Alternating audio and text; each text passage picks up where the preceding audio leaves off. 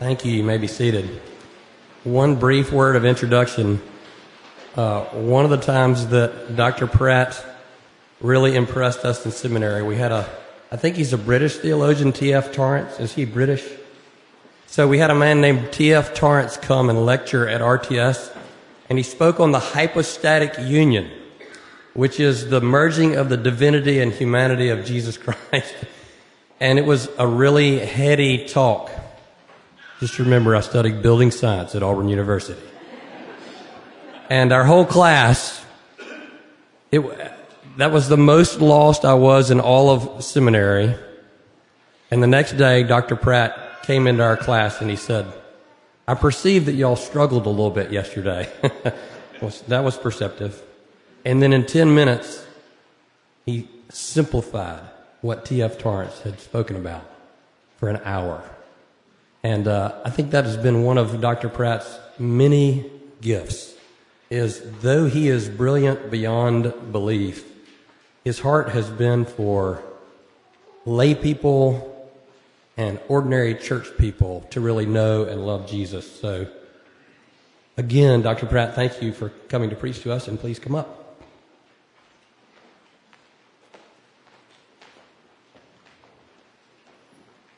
Good evening, everyone. Henry told me to go till 9:30, wasn't it, Henry? That sound okay? Doesn't sound okay to me.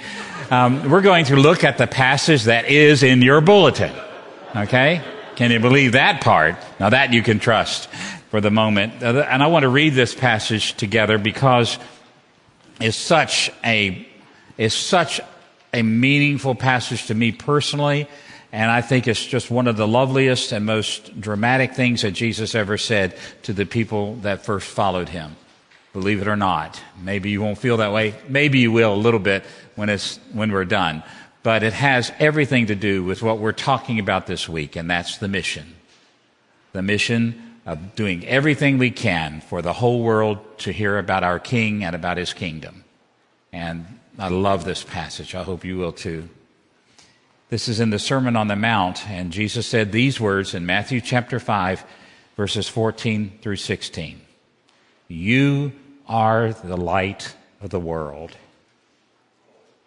A city set on a hill cannot be hidden, nor do people light a lamp and put it under a basket, but on a stand, and it gives light to all in the house.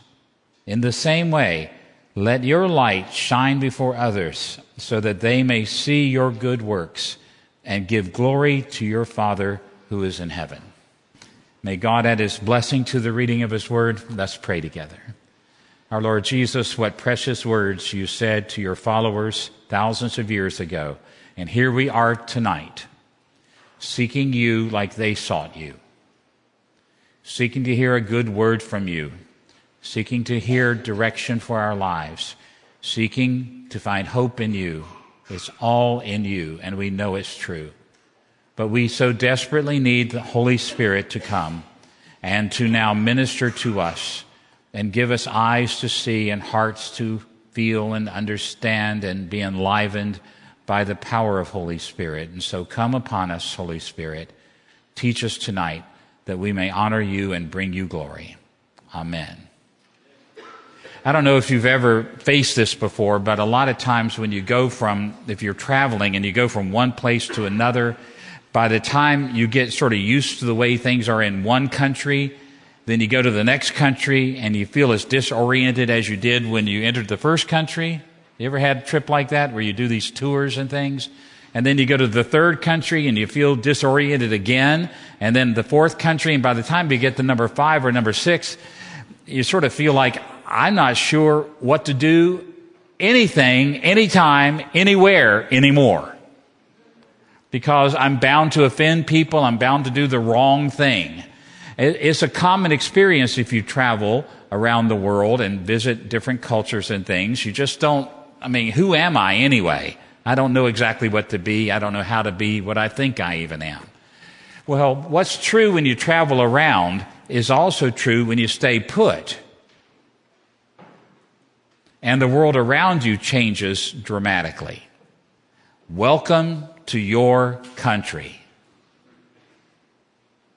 I don't know if you've noticed it or not, but America today is not America 25 years ago. Have you noticed that?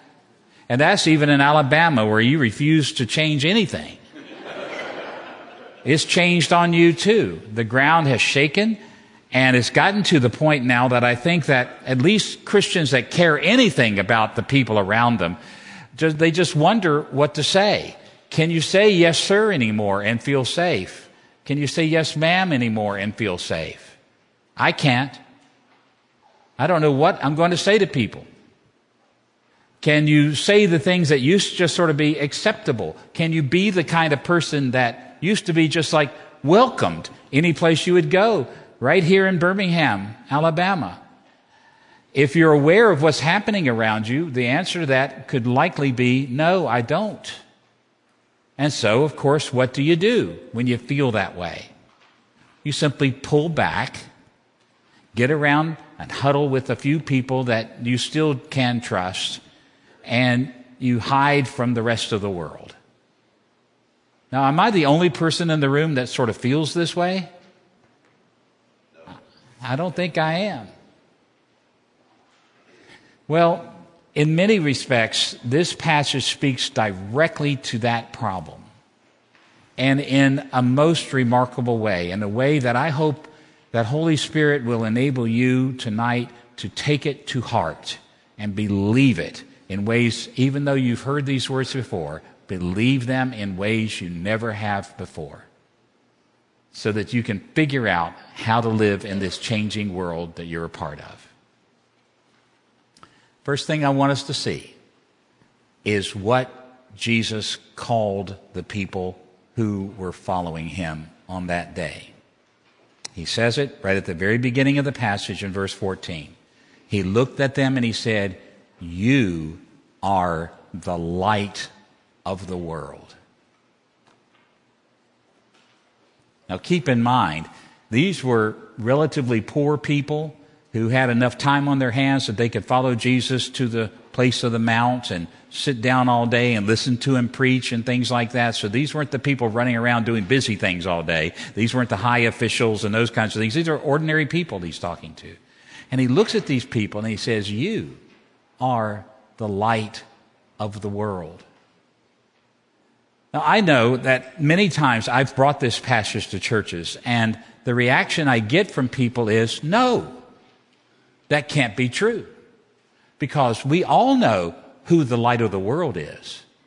We know his name. Do you? Jesus.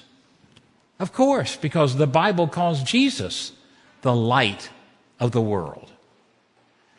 I can't be the light of the world. I'm nothing. I can't be the light of the world. I'm a miserable sinner. I can't be the light of the world. I don't even know how to get my own act together, much less be a light to anybody else. In fact, if I believed that, I'd be so full of pride that everyone would reject me. At least everybody in my church would reject me because they don't think I'm the light of the world either. But hear what Jesus says. You are the light of the world. It's a magnificent thing to be able to hear that from the mouth of Jesus and to begin to believe that about yourself. That it's not just Jesus himself who is the bright light that shined and continues to shine.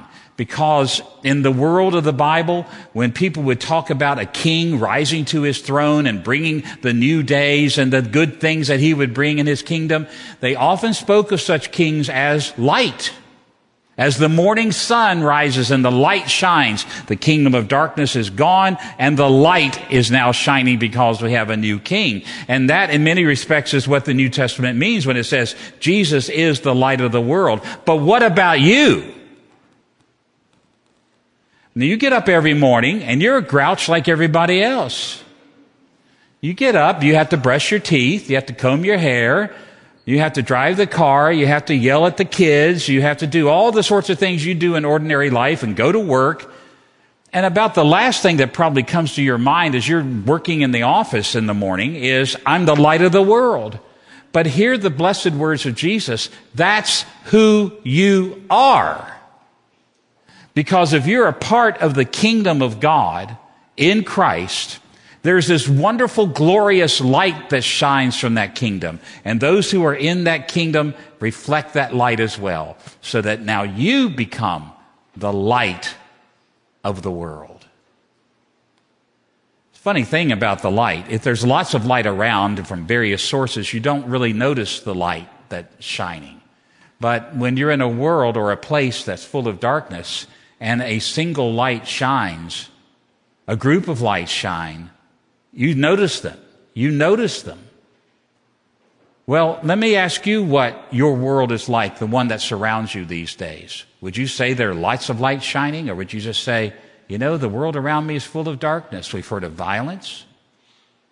We've heard of the kinds of cultural changes that have happened in a place as far away from us as Peru. You know that this is true in Birmingham. You know it's true of the United States of America. You know it's true that Western culture is collapsing on itself right before our eyes. We know this is true. It's a world, a time of great darkness.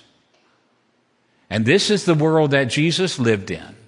For hundreds of years, almost half of a millennium, the people of God had suffered under the tyranny of foreign nations who had crushed them and who had brought to them their idols and their false demonic gods. And they were forced in many respects to worship them, or at least to accommodate those false demonic gods. It was a world of darkness. In fact, Old Testament prophets even said that that time was going to be a time of great darkness. The Old Testament prophets spoke of a light that would shine, and they're referring to Jesus. But now Jesus says, in this world of darkness, I'm not the only light that's shining. You are too.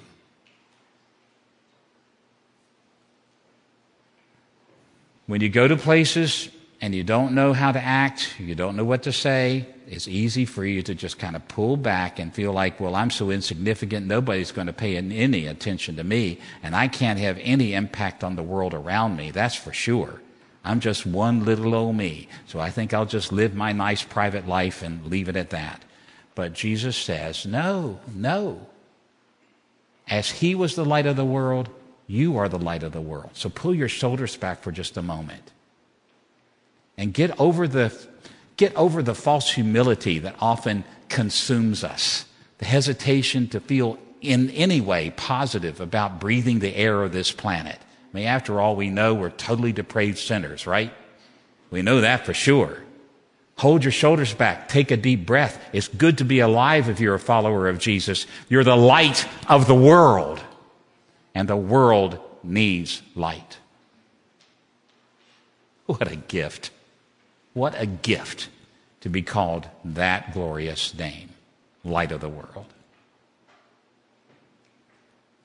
Jesus goes on, and he's using kind of common sense here, and you know how this goes. But listen to what he says in halfway through verse 14. He says, a city set on a hill cannot be hidden. Now you can imagine Jesus at the place where he was preaching the Sermon on the Mount near the Sea of Galilee, and you could see off in the distance around the Sea of Galilee various villages, various little towns, and they could see them because, well, you can't hide them because they don't try to put them down in the gullies or down in the wadis where the water would come. They put them up on hills. And so he says, you see, look around. You can see that city over there, right? You can see that city. If there's a town, if there's a village, you can see it. And then he goes on to says this. He says, nor do people light a lamp, that's you, by the way, and put it under a basket, but on a stand, and it gives light to all in the house.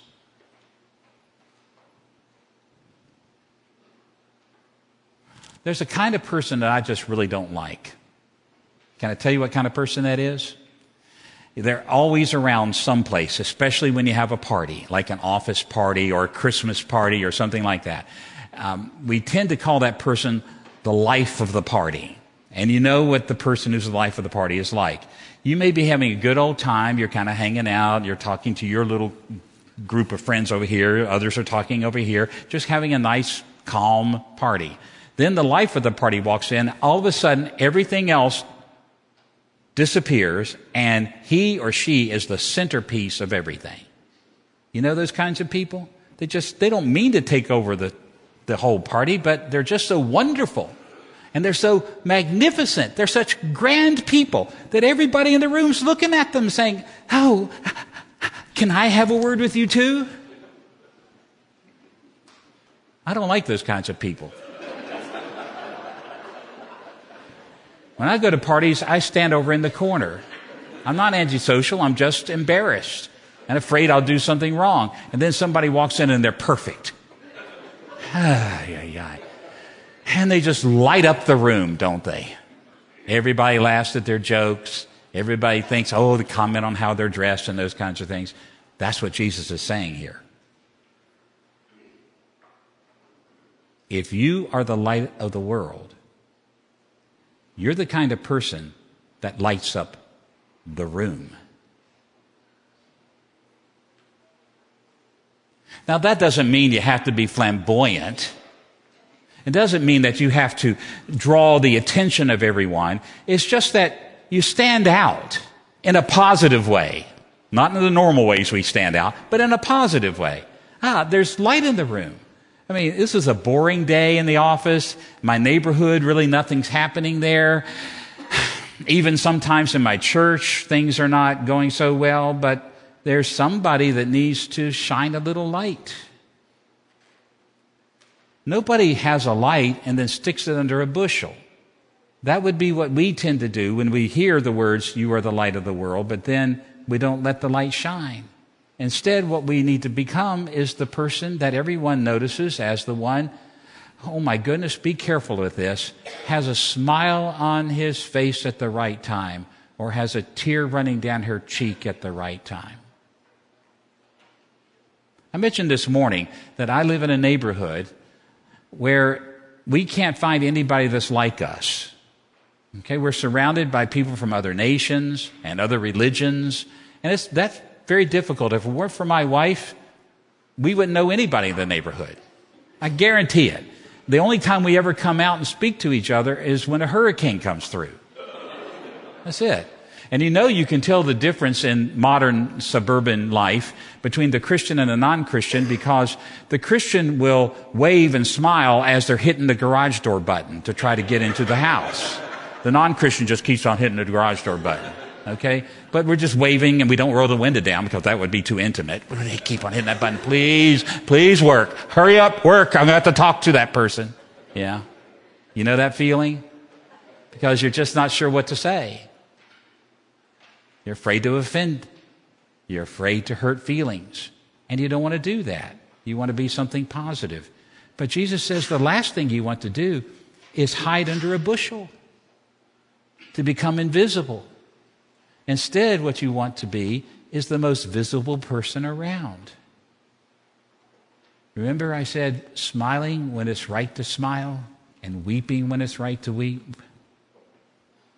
So if a family that you know is celebrating the birth of a child, you should be happy with them and let your light shine. If a family you know is going through a divorce, don't run from them. Let a tear run down your face, and go and be the light of the world to the ones that are going through that suffering. Death, birth, divorce, wayward children, they're everywhere around you. And the people who are facing those things, they need the light to shine on them. It's a radical change if you can begin to think that way. Now, Jesus says, just like you wouldn't put a lamp under a bushel, so he says, let your light so shine before men. Let your light shine. This is our great King Jesus telling us your life is not a private life. I wish I could have a private life and I could just go around with a bushel all over me all day long. And one of those places where I wish I could do that is when I get my hair cut. Because in Orlando, in my part of Orlando anywhere, I can't find a manly barbershop. Now, sisters, let me tell you what a manly barbershop is like. Okay, it's where only men go, and they only do manly things. And they're out there, but I can't find one. Okay, so here's what happens. You go in, and when your turn comes, you sit in the chair, and you say, just give me the regular. Something simple like that. And then nobody talks anymore. It's utopia. It's just fantastic. I mean, you think that he doesn't like you because he doesn't want to talk to you at night? When you have these dueling mute buttons on two remotes for the TV, and every time you start talking, he hits the remote and mutes it. Say, okay. Go ahead, say what you want to say. That's great, that's great. Do you think that's just because he doesn't like you? No. He doesn't like anybody. Okay, he doesn't want to get deep in thought with anybody. But the places where I go to get my hair cut is one of these unisex places, right? Where most of the people that cut hair are women, and most of the customers are women, and you get a few men here and there. And they teach those people how to talk to you and how to engage you in conversation. I never know why they would do that, but apparently the women who come there really like that. To chit-chat about this and about that and that sort of thing, right?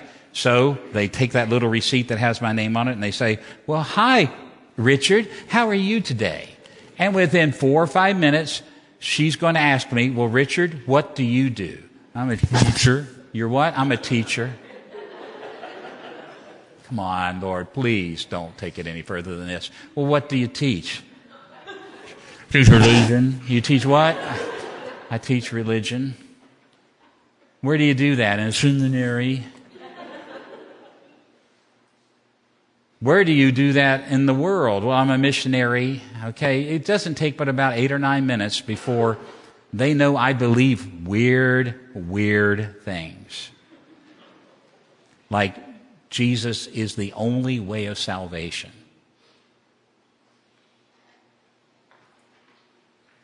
I remember one time, one of the young ladies, apparently she's the low person on the totem pole because she was sweeping up the hair. I think that's the job of the newbies in the stores.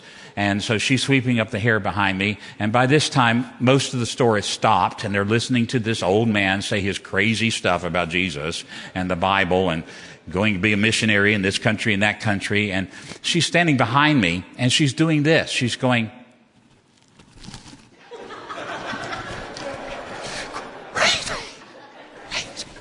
that. I wanted so much to tell her, I can see you in the mirror.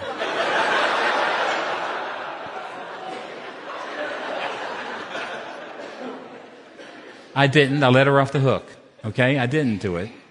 But you know what that does to me is exactly what it does to you. If you think people are going to laugh at you, if you think people are going to point their fingers at you and say you're crazy for all the things you believe, you know what you naturally want to do, and that is never let them know what you believe.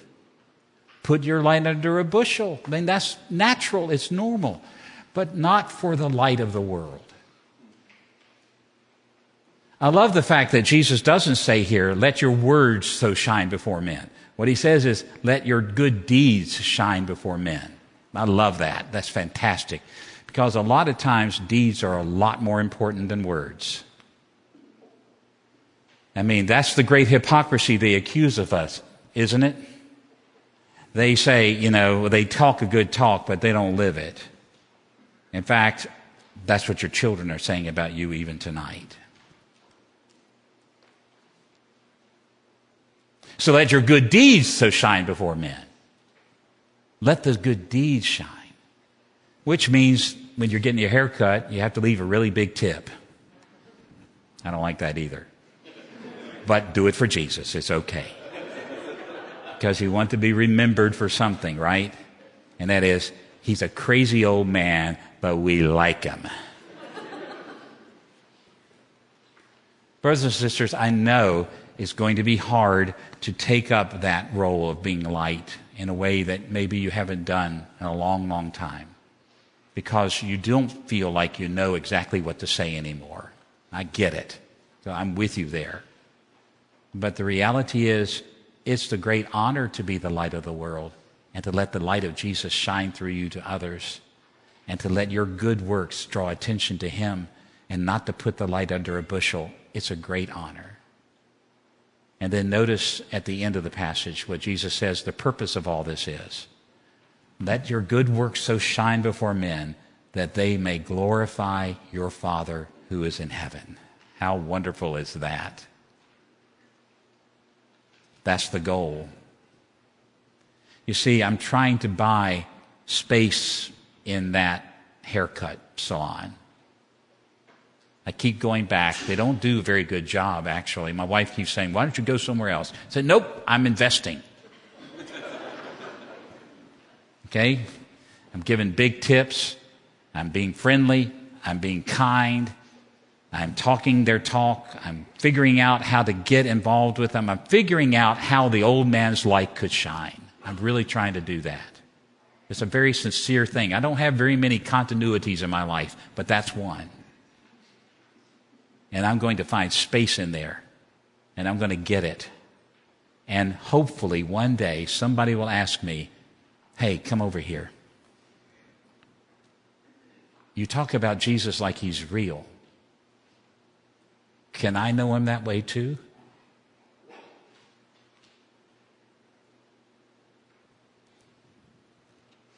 So that they may glorify your Father in heaven. I remember when I became a Christian at 17, it was in a Jesus freak hippie commune. How about that? And I was sort of a hippie type, but I wasn't a Jesus freak yet. But the thing that drew me to those people was the fact that they talked about Jesus like they knew him. They talked about him like they knew him. And their light filled up the room. It blew my mind. And so we sat around, as people were prone to do in those days, on the floor in lotus position like this, legs crossed. I can't even cross my legs like that anymore. But like that, okay, in lotus position. And we're all supposed to say a one-sentence prayer as we go around the room, then everybody's going home. Okay, so one person talked, another person talked. Now, I'd been raised in the church. I knew how to pray. I knew all the fancy words to use in prayer. I knew it all. No problem. But these people were talking to Jesus like they knew him, and their light was filling up the room. And so as it got closer and closer to me, I got more and more nervous. I just did not know, what in the world am I going to say? And so the only words that would come out of my mouth, out of this poor little 17-year-old who was so confused that he was literally a Maoist at the time, and I knew what that meant. Okay? And I just said, Jesus, I want to know you like these people do. They were the light of the world. And Jesus said, okay, are you ready for this?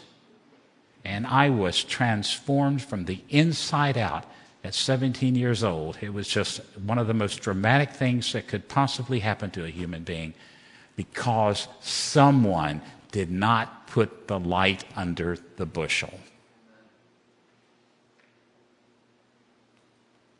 Your children need to see the light.